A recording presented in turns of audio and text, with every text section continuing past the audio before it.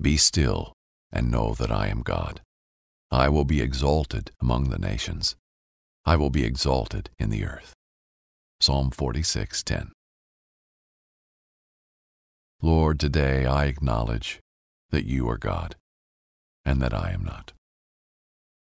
I surrender my life to you completely. I give you full control in every aspect, in every area, and in everything that concerns me.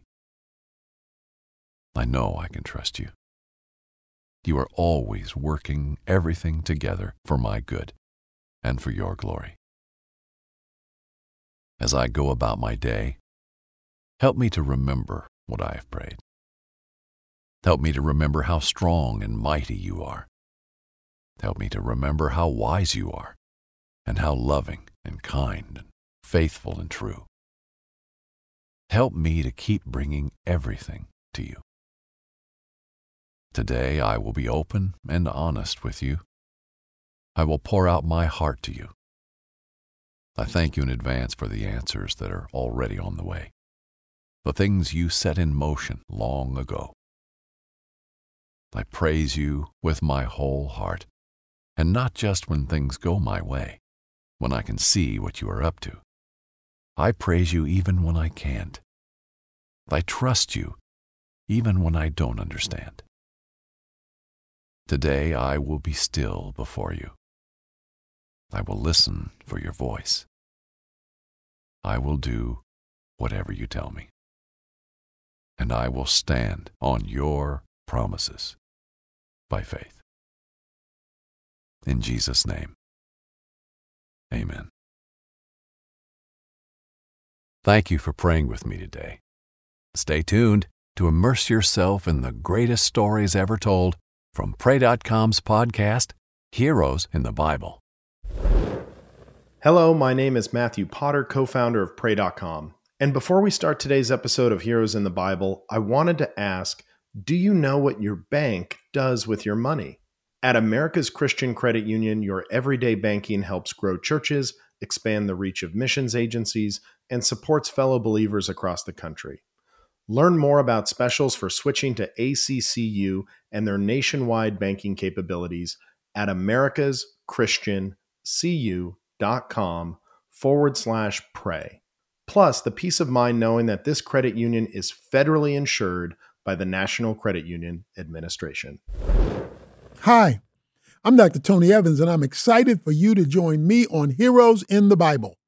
Please be sure to follow the podcast on Apple or Spotify so that you get the newest episodes right as they come out.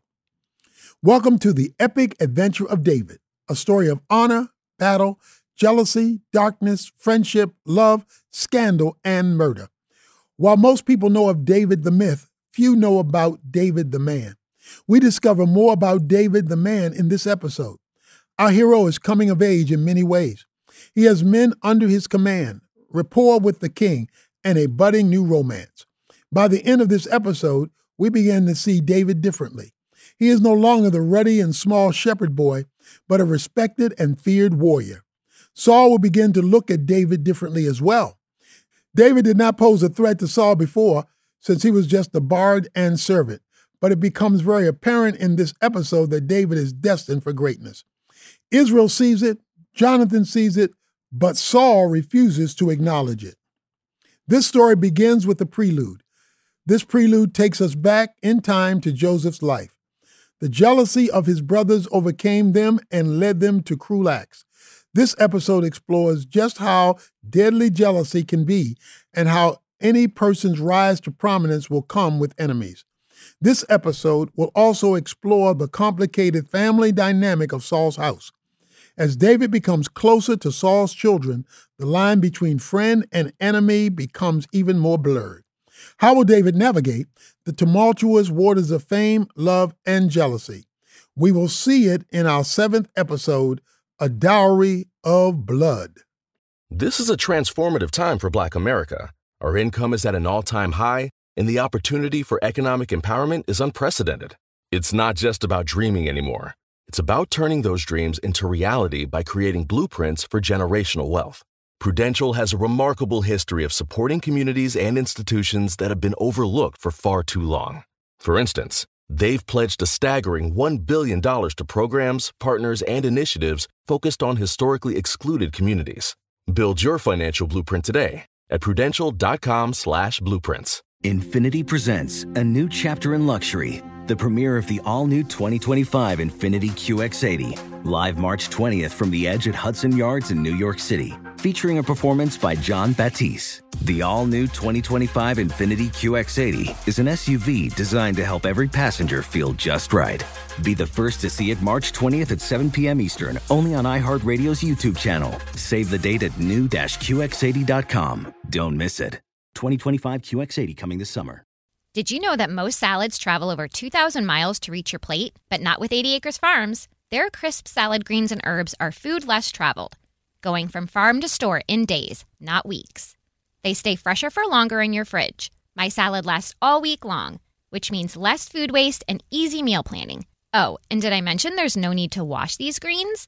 Because 80 Acres Farms uses 0 pesticides. Visit 80acresfarms.com to learn more and find their salads and salad kits at your local Harris Teeter.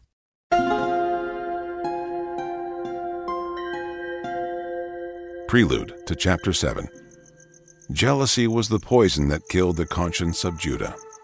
Seared by bitterness and contempt, he leaned over his younger brother Joseph. "Where are you running off to?" Judah scoffed. "Are you afraid?" Joseph gulped.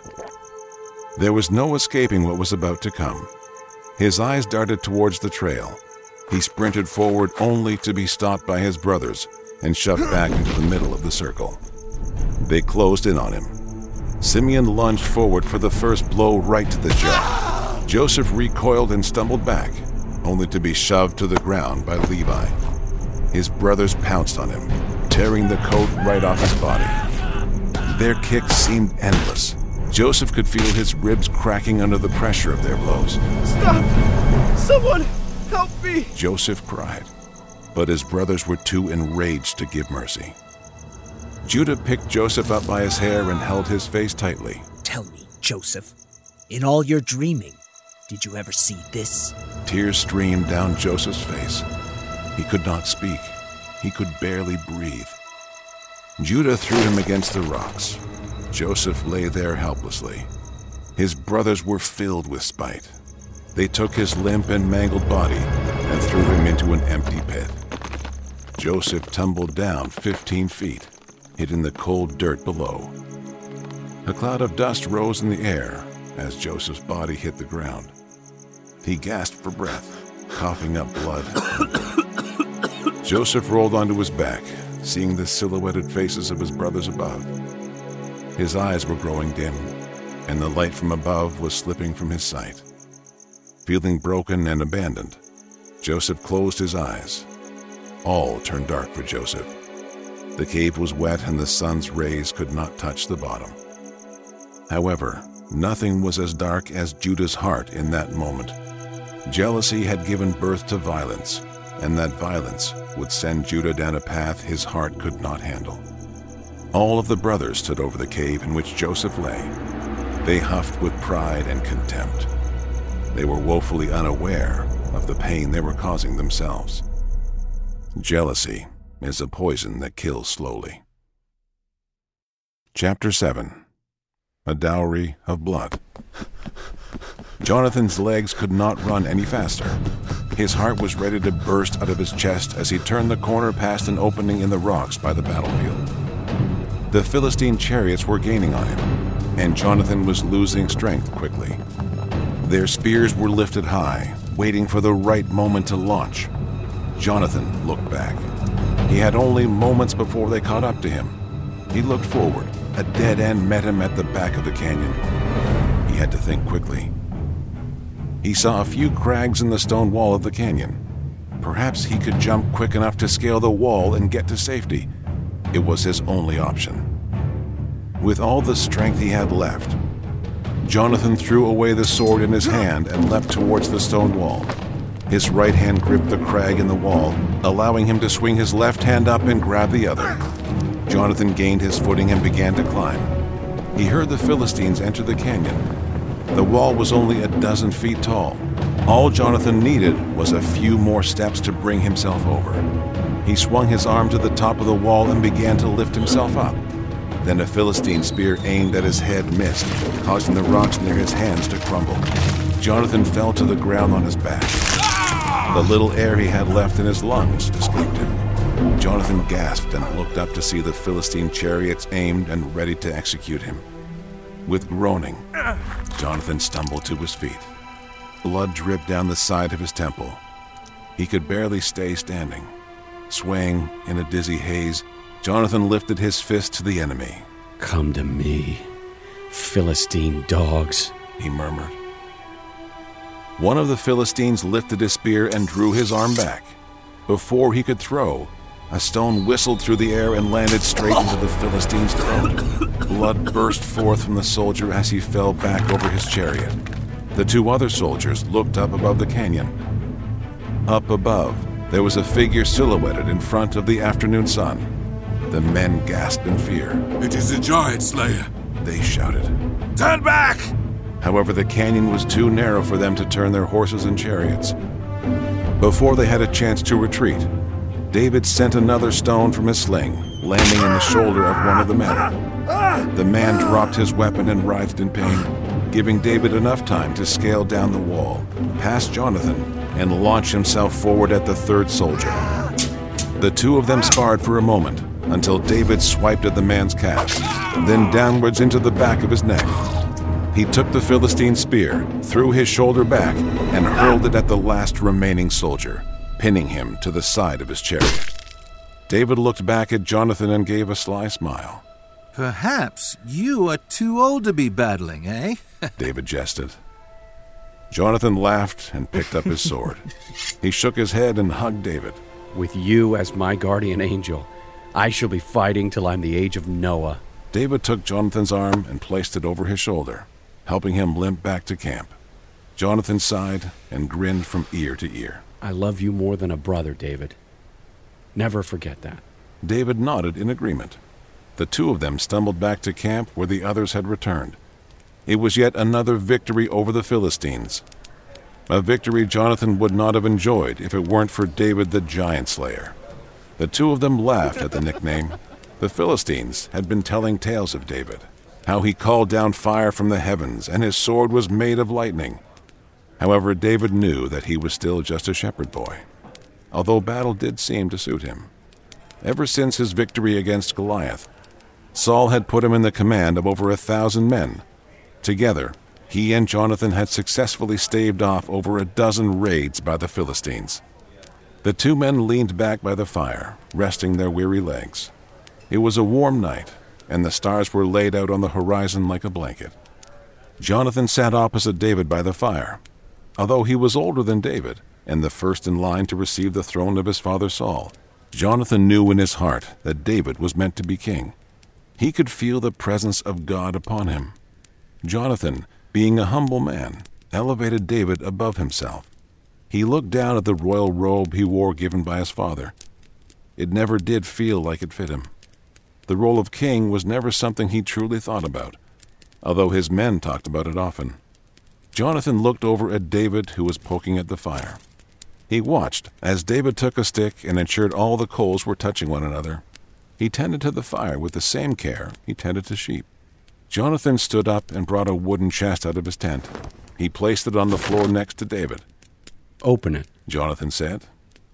Confused, David opened the chest and saw Jonathan's royal armor. Light steel scales covered the leather armor. The shoulder plates were formed to perfection and polished perfectly. It reflected the firelight. Underneath the armor was Jonathan's sword wrapped in bearskin. It was lightweight but sturdy. David took it in his hand and held it next to the firelight. It was a magnificent blade, far superior to the blade he had been wielding.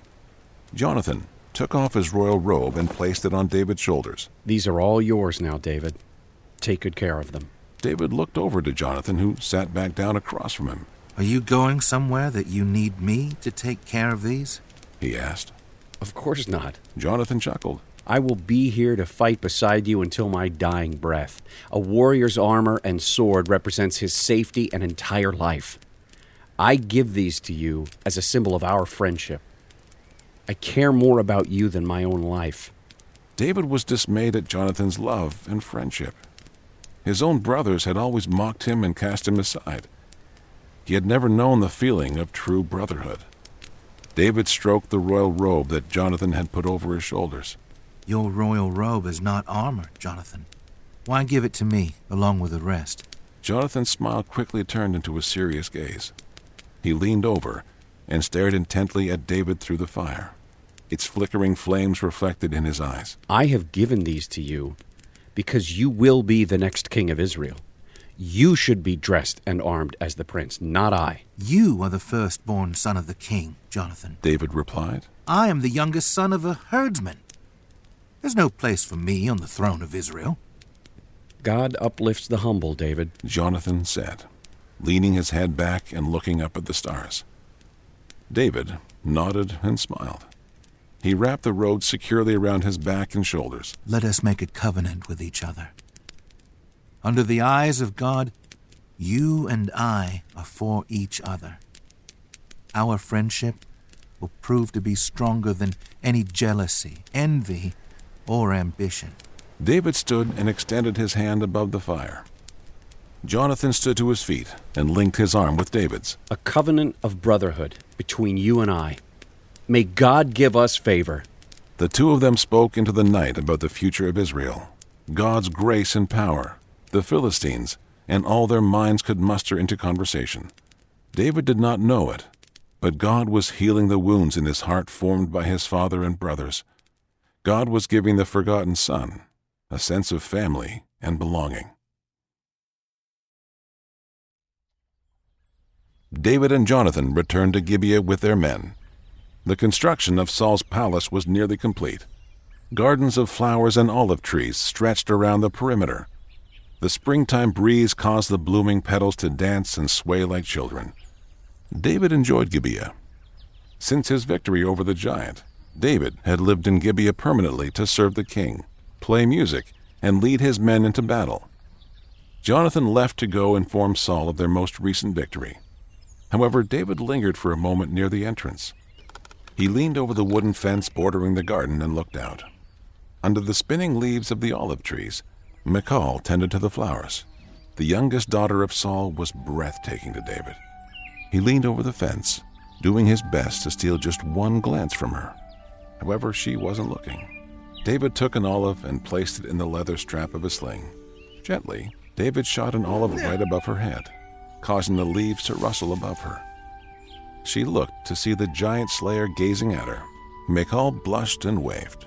David smiled ear to ear. He kept his eyes fixed on her, and she fixed her gaze on him. It was all David could ask for. Just a moment. "Where is David?" Saul's voice shouted from within the palace. David chuckled. He scratched his head and gave a final wave to Michal. She leaned on the tree, watching him leave into her father's halls. She longed to be with him. The young girl in her loved the attention of the giant slayer. However, she would never quite understand just how much David was destined for. How could she? David himself did not know what was in store either. "They are marching dangerously close to Jerusalem," Saul said, pacing back and forth in front of his throne. He did not look down at David. He was too frantic to stay still. "Even after your recent victories, they continue to press up against our borders with arrogance. I am sending you to ensure they do not march any further into our land." "Understood, my king," David said with a bow. "Good. Now go and—" Saul paused as he turned his head and looked at David. The king recognized the armor secured to David's chest and the sword strapped to his belt. Jonathan had given him his royal armor. "Do you presume to be a prince, shepherd boy?" Saul asked coarsely. David lifted his head. "Of course not, my king. I am your servant, and nothing more." "Then why do you wear my son's armor? Has he fallen and you taken his place?" Jonathan quickly intervened. "It was a token of appreciation, Father. David saved my life more than once in our last battle. I owe him my life. Not only that, but there would have been no victory without him."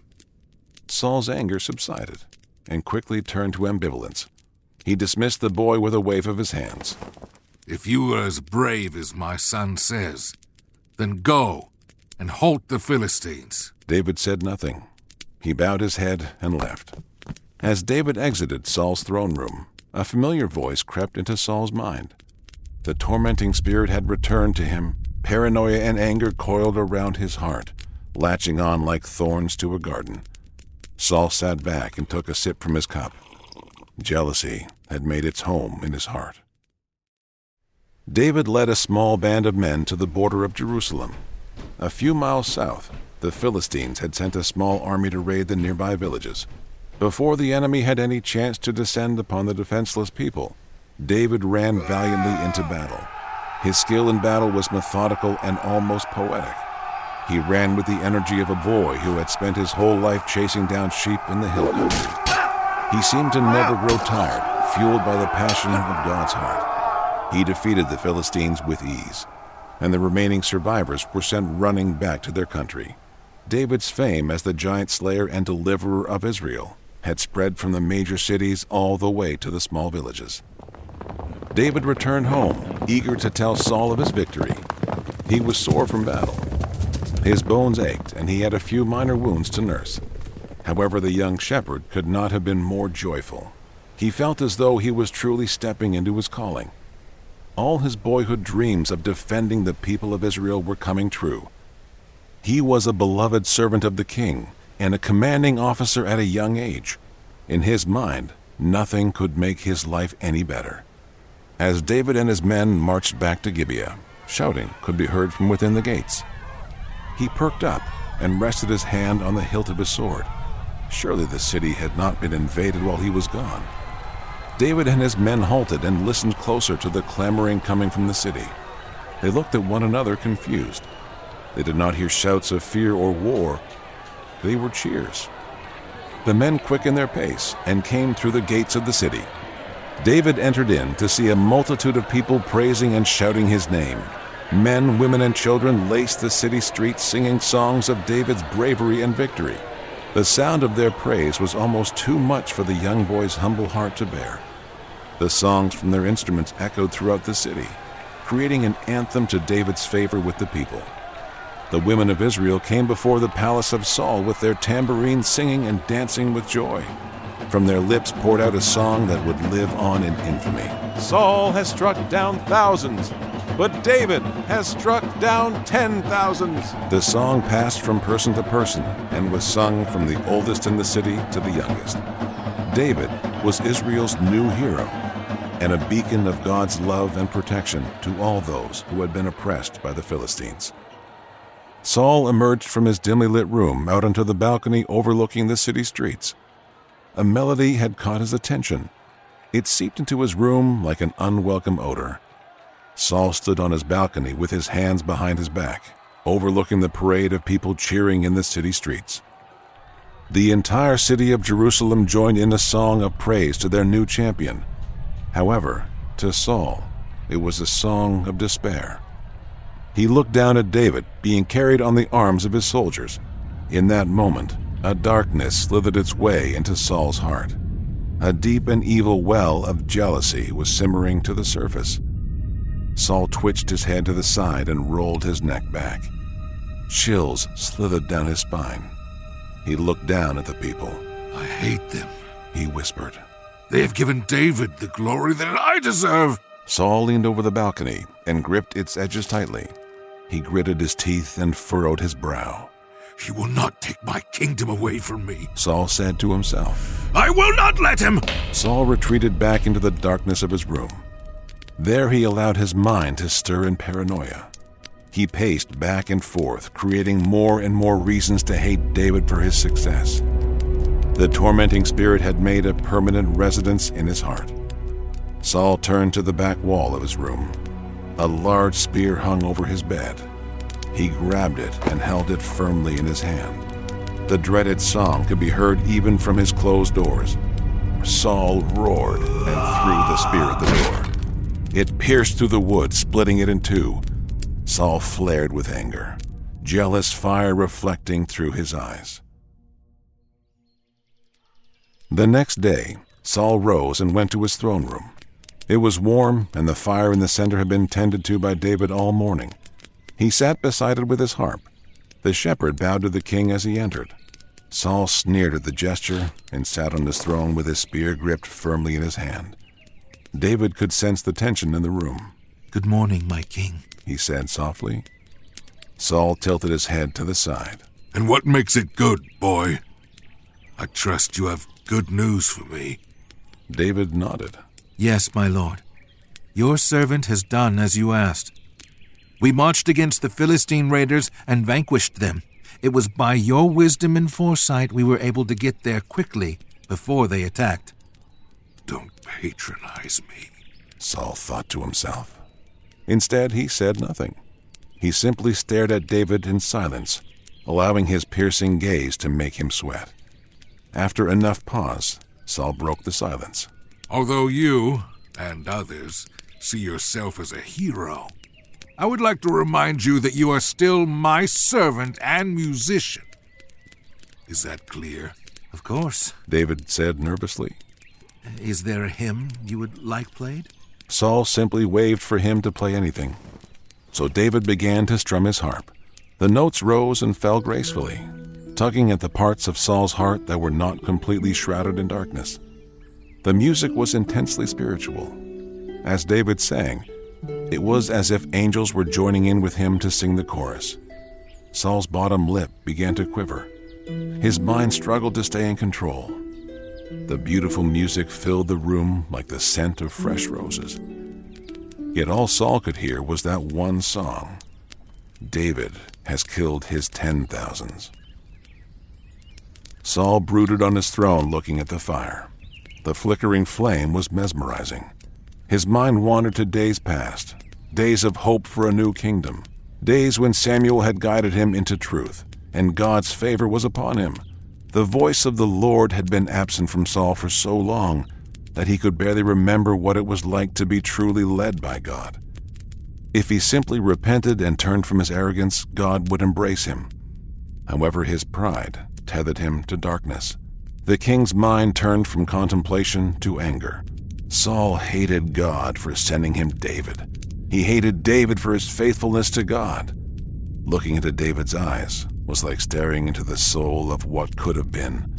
Saul's pride was shown to be ugly when standing beside David's humility.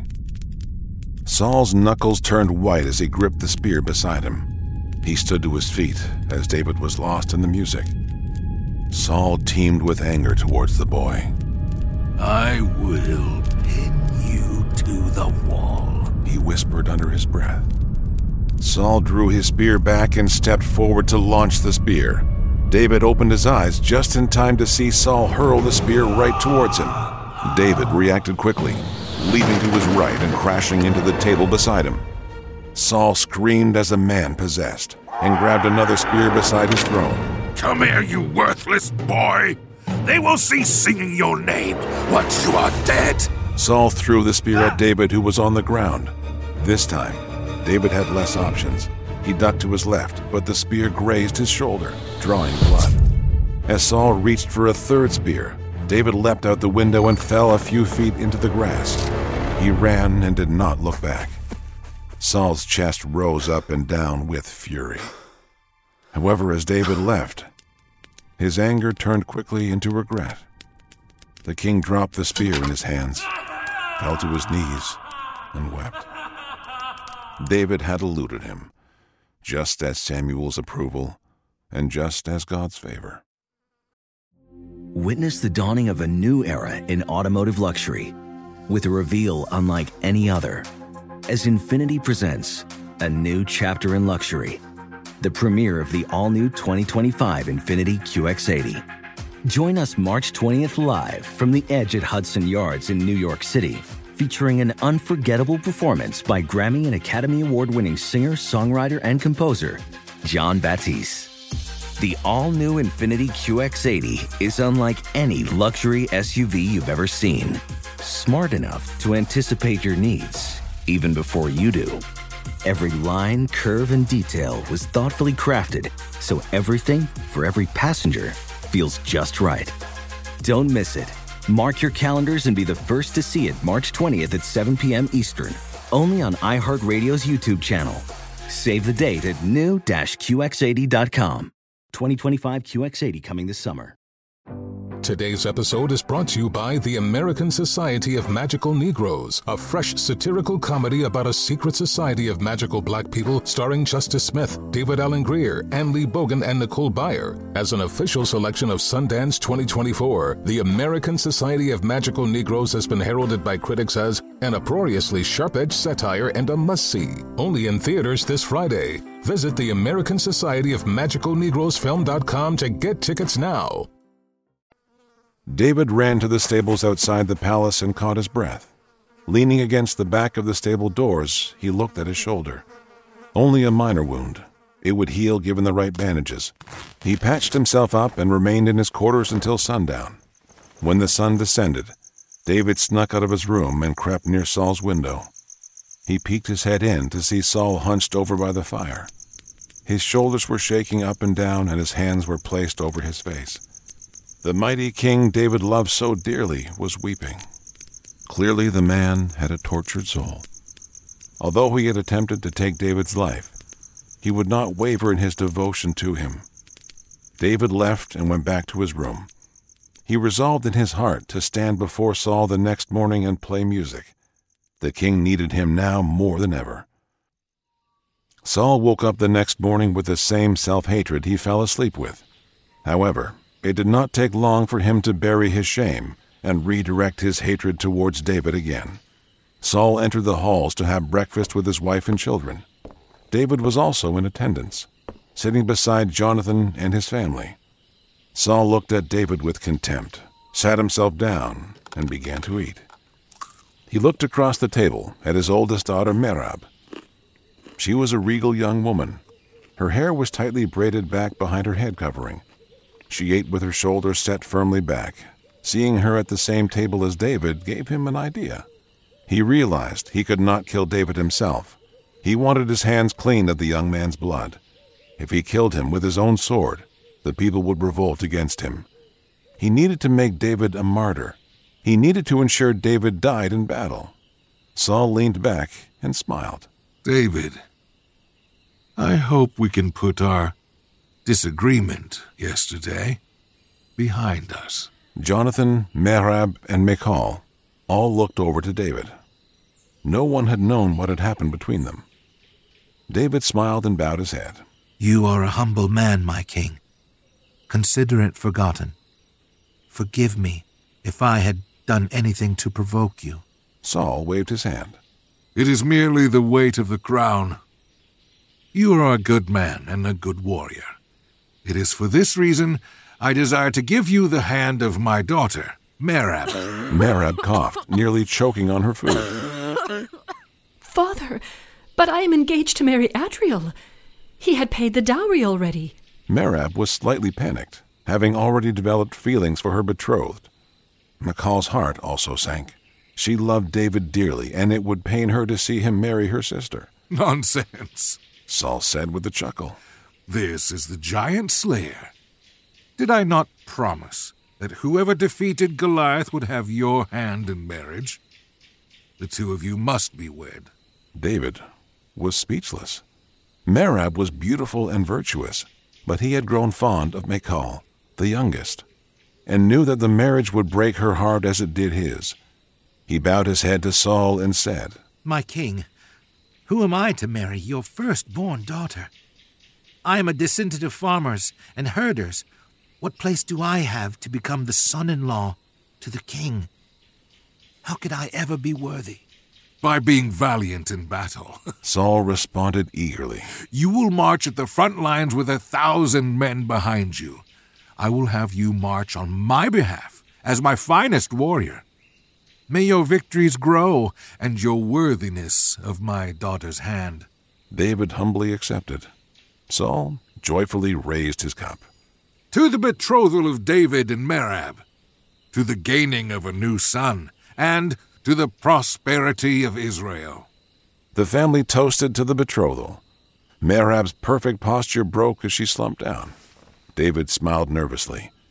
Just how many battles would he have to endure to be worthy? What came after was an onslaught of Philistine raids that nearly took his life on several occasions. David ran valiantly into battle, proving to Saul that he was worthy to be called a prince of Israel. With every victory, his confidence as a warrior increased. His hands became calloused from gripping his sword, and his body grew larger in frame. Battle hardened his body, but his heart was still tender and attentive to the Spirit of God. The 1,000 men behind him became bonded to him like brothers. David's courage emboldened the men of Israel and sent fear down the spines of the Philistines. As David's victories tallied, Saul became more and more furious. He had sent David into impossible situations, yet God was with him. Saul came to understand that the only way to make David fall in battle would be to break his spirit and confidence. One morning, David was walking in the cool of the morning. It was the eve of his wedding, and it had been a long time since he'd walked among the olive trees. The morning mist was refreshing to him. The heat of battle had cluttered his mind. It was a relief to be in the quiet. David took a deep breath and sighed to the Lord. My shepherd, he whispered silently. Who am I to be the son-in-law to the king? Who am I to deserve any of this? As David spoke quietly to the Lord, he could hear footsteps behind him. He turned around to see Saul. Good morning, my king. I did not expect you to be up this early. Is there something that you need? Saul plucked a flower from the garden and held it up to the morning light. I have decided that your victories in battle, as valiant as they were, still do not make you worthy of my oldest daughter. David's heart sank when he heard Saul's words. However, he said nothing in response. He allowed the king to walk past him and continue speaking. I have decided to go through with the marriage between her and Adriel the Maholathite. He is of noble birth, and his family's resources could prove useful to us. Saul peered over to David looking for a response. He hoped for a crushed spirit and downcast frown.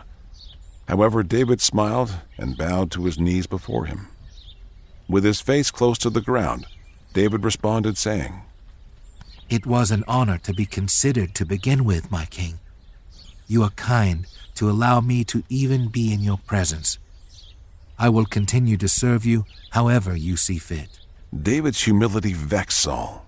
He flared his nostrils and turned away. Storming off past the trees, he caught a glimpse of his youngest daughter, Michal. The king looked back at David, then at Michal. She was watching him. She had been watching him all morning.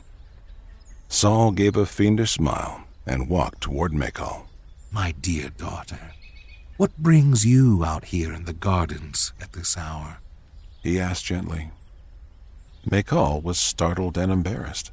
She placed her hands behind her back and looked down. Just enjoying the cool morning, Father. Saul nodded and gestured towards David. No doubt enjoying the view as well. Michal blushed and said nothing. Saul put his arm around her. I just finished telling the young man that he will not be marrying Merab.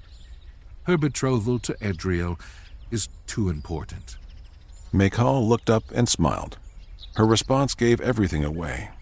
Saul knew that she had fallen in love with the shepherd boy. No doubt he had probably grown fond of her as well.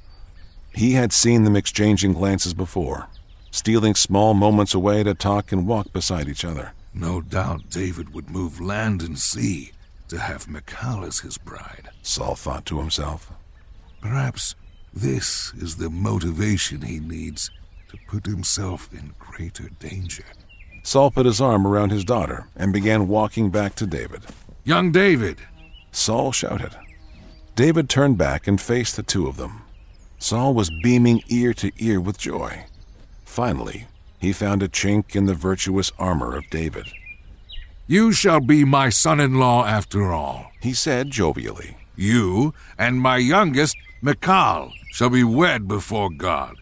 You will be made to be my son, and all the privileges of the kingdom will be yours. David looked into Michal's eyes. She was beautiful, and David found himself giddy with excitement.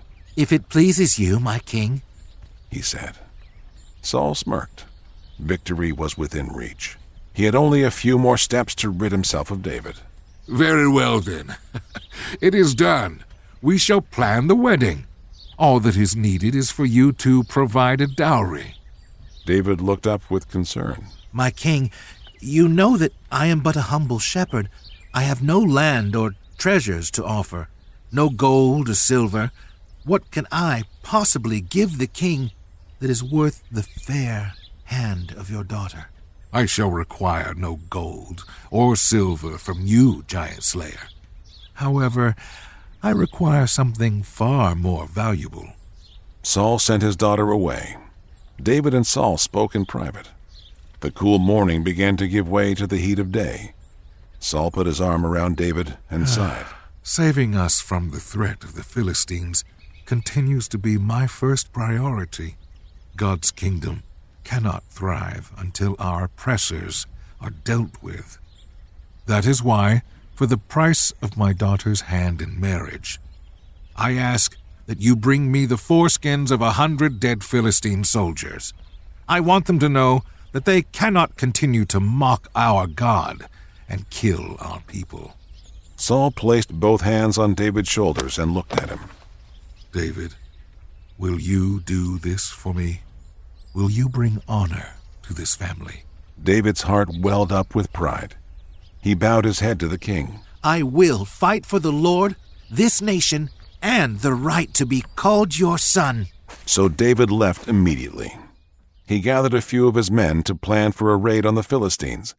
This battle would be unlike any other. Not all of his men were available to him. They had to march up against a Philistine garrison far away. David packed his belongings and assembled his men. Together, they marched past the hill country into the land of the Philistines. They camped outside the city of Gath, strategizing and planning into the night. If they invaded the city gates, they would be crushed in a matter of minutes. David needed to draw them out somehow. He had a few of his spies scanning the land surrounding Gath. On the north side of the walls were heavy woods. David had his men lay in wait there. When the morning broke, David approached the gate. He banged his sword against his shield and shouted, Philistines! Which one of you is brave enough to fight me? David shouted for all to hear. It was not long before soldiers began pouring out of the gates to pursue David. He underestimated just how many soldiers would assemble that quickly. David's eyes widened as he saw an entire horde of Philistines burst out of their hive. The shepherd boy had never run so fast in his life. With chariots close behind, David retreated back into the woods, where his men were laying in wait. As soon as he passed the threshold of the forest, David's archers released their arrows towards the Philistines. A dozen of them fell, but 200 more were able to break through the forest to fight. They outnumbered his men nearly 2 to 1. David expected the archers to do more damage. Nevertheless, they had nowhere left to run. The shepherd did not panic. He scanned the forest for another advantage. Deeper into the forest, the space between the trees narrowed. The Philistine chariots and horses wouldn't be able to fit. David blew his horn and called for his men to retreat deeper into the narrows. Philistine spears flew past David and his men with great speed. Keep running! David shouted to his men as he led them deeper. Roots sprung up from the dirt, making the terrain more difficult to run. David smirked, hearing the sound of horses behind him falling to the ground and wheels from the chariots falling off. David let his men go through the trees first. Then, just as he stood when battling the giant, David planted his feet and faced the enemy. Over 200 soldiers drew their swords and came after him. But the shepherd of Israel did not waver. He stood his ground and drew a deep breath. Since the clearing was narrow, only 2 Philistines could attack him at a time. The first 2 burst through. David cut them at their heels first, then the throats. More spilled in, but were quickly slashed by David's blade. 4 more leapt over the bodies and advanced towards him, but they were met with swift swings and decisive blows. The men behind him watched as David single-handedly took on an entire army. They watched his sword swing through flesh and bone. His cries shook their hearts. Emboldened by his courage, they went around the openings in the trees and hit the Philistines on the side. The battle was over in a matter of minutes. Philistine blood soaked the forest soil. Saul had asked for 100 Philistine foreskins as proof of his conquest. David walked among the bodies slain by him and his men, cutting each and every one of them with his blade. The number was 200, double what the king demanded as dowry for his daughter. It was a gruesome and bone-chilling sight. Most noble princes gave a dowry of gold, silver, and cattle to be given honor, but not David. No, he would give a dowry of blood, a symbol of his devotion to his king, his future bride, and his nation. David returned the next day with all his men behind him. They entered the gates once again, met with praise and celebration. However, David was less enthused by their cheers. His hands were still stained red with the blood of his enemies. His legs were sore from the battle, and his head throbbed from dehydration. He wondered if the king had expected him to die out there on the battlefield. The task seemed to be so perilous that no man would have accepted except him. He knew that he had to be wary of the king, or else he would pay for it with his life. David dismounted his horse and walked up the steps leading to Saul's throne room.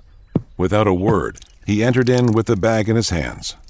Blood seeped through the burlap, staining the stone floor. Still covered in the filth of war, David stood before the king expressionless. He held out his hand and dropped the sack in front of the king. The entire council of elders stood in the presence of their king and the shepherd silently. Saul stood from his throne and looked at the bag. He winced and then looked at David. Saul looked up at David's eyes. Something had changed. The boy he had set out to die had come back a man. Although Saul stood a head taller than David, he had never felt so small. From David's very presence emanated a humble power similar to that of Samuel's. It sent chills down Saul's spine. He no longer hated David out of jealousy. He now hated David out of fear. Spring had come, and the blooming flowers filled the air with a sweet aroma. Flower petals were at David's feet as he stood face to face with Michal outside in the gardens. David gazed into her hazel eyes staring back at him. He gently stroked her cheek and smiled. She blushed and held his hand close to her face. The king, the priest, and a multitude of people stood before them. Before God and man, the two of them were joined together in marriage. David, the forgotten son of a herdsman from Bethlehem, was now a prince of Israel. Not by noble birth or royal stock, but by courage and a dedication to the Lord.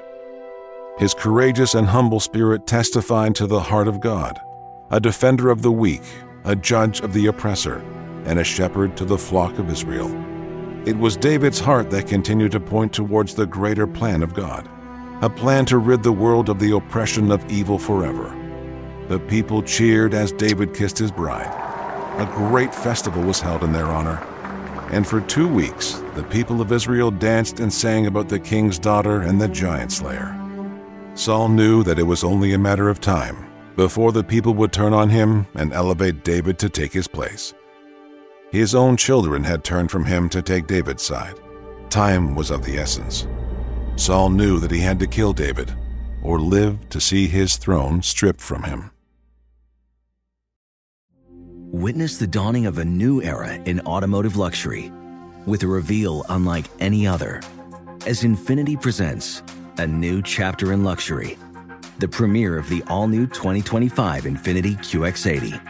Join us March 20th live from the Edge at Hudson Yards in New York City, featuring an unforgettable performance by Grammy and Academy Award-winning singer, songwriter, and composer, Jon Batiste. The all-new Infiniti QX80 is unlike any luxury SUV you've ever seen. Smart enough to anticipate your needs, even before you do. Every line, curve, and detail was thoughtfully crafted, so everything for every passenger feels just right. Don't miss it. Mark your calendars and be the first to see it March 20th at 7 p.m. Eastern, only on iHeartRadio's YouTube channel. Save the date at new-QX80.com. 2025 QX80 coming this summer.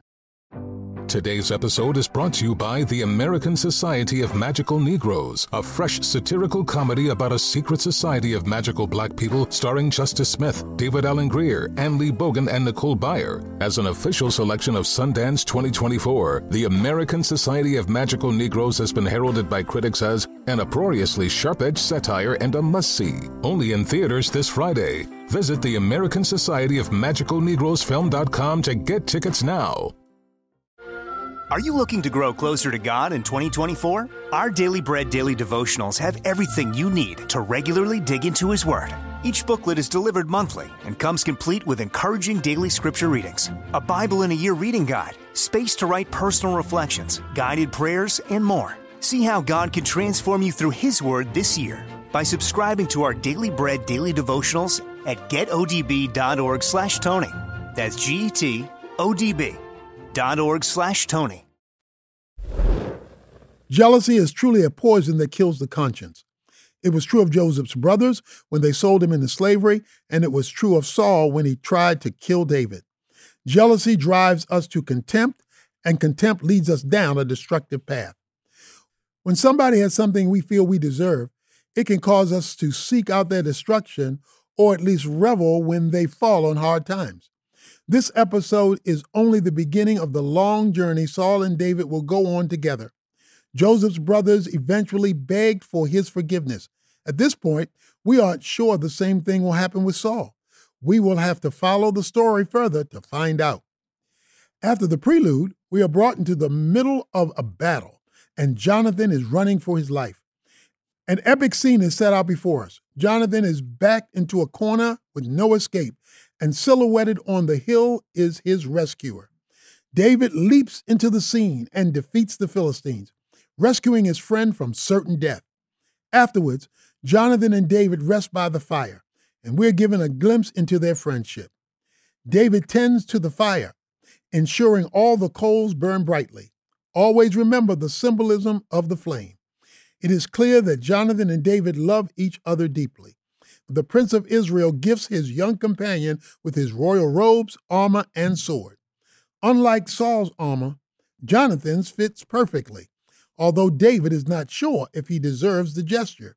Back in those days, giving someone your armor was a gesture of complete trust. Jonathan was communicating to David that his life was more important than his own. This is a gesture of true friendship and loyalty. Jonathan had everything to lose by acknowledging David. He was next in line for the throne and more beloved than his father. No doubt Jonathan would make an excellent king if given the opportunity. But Jonathan is humble enough to acknowledge God's hand on David. This brings us to a question for ourselves. Are we this humble in our own friendships? Do we elevate our companions above ourselves? The temptation is to desire our friends to do well, but not better than us. We would cheer them on if they got a promotion, but not if they got a promotion over us. Jonathan would consider it a great success if David went on to be greater than him. In this episode, Jonathan's character is once again given to us as a contrast against Saul's. Jonathan acknowledges that David is special and wants to help him. Saul acknowledges that David is special and wants to kill him. Oh, how treacherous the path of jealousy becomes. It certainly becomes treacherous for Saul. The sins he commits in this episode begin a domino effect that cannot be undone. Joseph's brothers gave into the temptation of jealousy, and so did Saul. This has been a cycle in humanity ever since Cain killed Abel. When we see somebody with favor, talent, or privilege, they can become the embodiment of our own discontent. We project our insecurities, fears, and shame onto them. We are mad at our own lot in life, or perhaps mad even at God. So we lash out at those we perceive to be more favored than us. Saul wanted the praise of the people and the favor of God, and David had both. Instead of being introspective and asking himself why he didn't have those things, he lashes out at David. It's easier to be bitter than to change. Whether Saul likes it or not, David is being interwoven into the fabric of his family. Jonathan and he are like brothers, and Michal, Saul's youngest daughter, has grown very fond of him. There is a budding romance between David and Michal that gives us some good feelings. Every hero needs a lover, right? We aren't given much details about their relationship in this episode, and that is for a good reason. There isn't much there. The love between David and Michal is not deep or rooted in anything stronger than themselves. Michal loves David, the legend, not David, the man. This will show itself to be true later on in the series. Michal and David will have a complicated relationship that somewhat mirrors the relationship David has with Saul. Saul attempts to murder David in a few different ways. First, he tries to pin him to the wall with his spear. This was a sloppy outburst by Saul and ultimately ends with David escaping and forgiving him afterward. After this, Saul knows he needs to be a bit more tactful. He throws David into the front lines, hoping he will die at the hands of the Philistines. Unfortunately for Saul, David stacks even more victories. The king then gives David the nearly impossible task of retrieving 100 Philistine foreskins to prove his worth. He does this and goes above and beyond to please the king. The irony is, with each victory David wins, the more Saul hates him. The giant slayer is caught in a losing battle for the king's affection. However, David doesn't necessarily do any of these things solely for Saul's approval. He is called to be a protector of God's people and the hero of Israel. David certainly enjoys the approval of Saul, but does not need it for his own self-worth. This is a key difference between the king and the shepherd. The king desperately wants the praise and recognition of the people and fights for his own glory. The shepherd wants the protection and redemption of the people and fights for the glory of God. David's humility and character make Saul feel small and petty. This is often the case when we come face to face with truly remarkable people. People who love God and are devoted to their families and humbly serve can rub up against our egos. May we all seek to grow in such a way. In our next episode, Saul will continue down the path of jealousy. David will be forced to make hard decisions that test his character. How will he fare under intense persecution? Find out in our next episode, Exiled. Thanks again for listening. For more inspiring stories, daily prayers, and wisdom to last a lifetime, go to pray.com. Follow the podcast on Apple or Spotify to get the new episodes right as they come out and always be inspired by the Bible. God bless. Infiniti presents a new chapter in luxury, the premiere of the all-new 2025 Infiniti QX80, live March 20th from the Edge at Hudson Yards in New York City, featuring a performance by John Batiste. The all-new 2025 Infiniti QX80 is an SUV designed to help every passenger feel just right. Be the first to see it March 20th at 7 p.m. Eastern, only on iHeartRadio's YouTube channel. Save the date at new-QX80.com. Don't miss it. 2025 QX80 coming this summer. Today's episode is brought to you by the American Society of Magical Negroes, a fresh satirical comedy about a secret society of magical black people starring Justice Smith, David Allen Greer, Ann Lee Bogan, and Nicole Byer. As an official selection of Sundance 2024, the American Society of Magical Negroes has been heralded by critics as an uproariously sharp-edged satire and a must-see. Only in theaters this Friday. Visit the American Society of Magical Negroes Film.com to get tickets now. Did you know that most salads travel over 2,000 miles to reach your plate? But not with 80 Acres Farms. Their crisp salad greens and herbs are food less traveled, going from farm to store in days, not weeks. They stay fresher for longer in your fridge. My salad lasts all week long, which means less food waste and easy meal planning. Oh, and did I mention there's no need to wash these greens? Because 80 Acres Farms uses 0 pesticides. Visit 80acresfarms.com to learn more and find their salads and salad kits at your local Harris Teeter.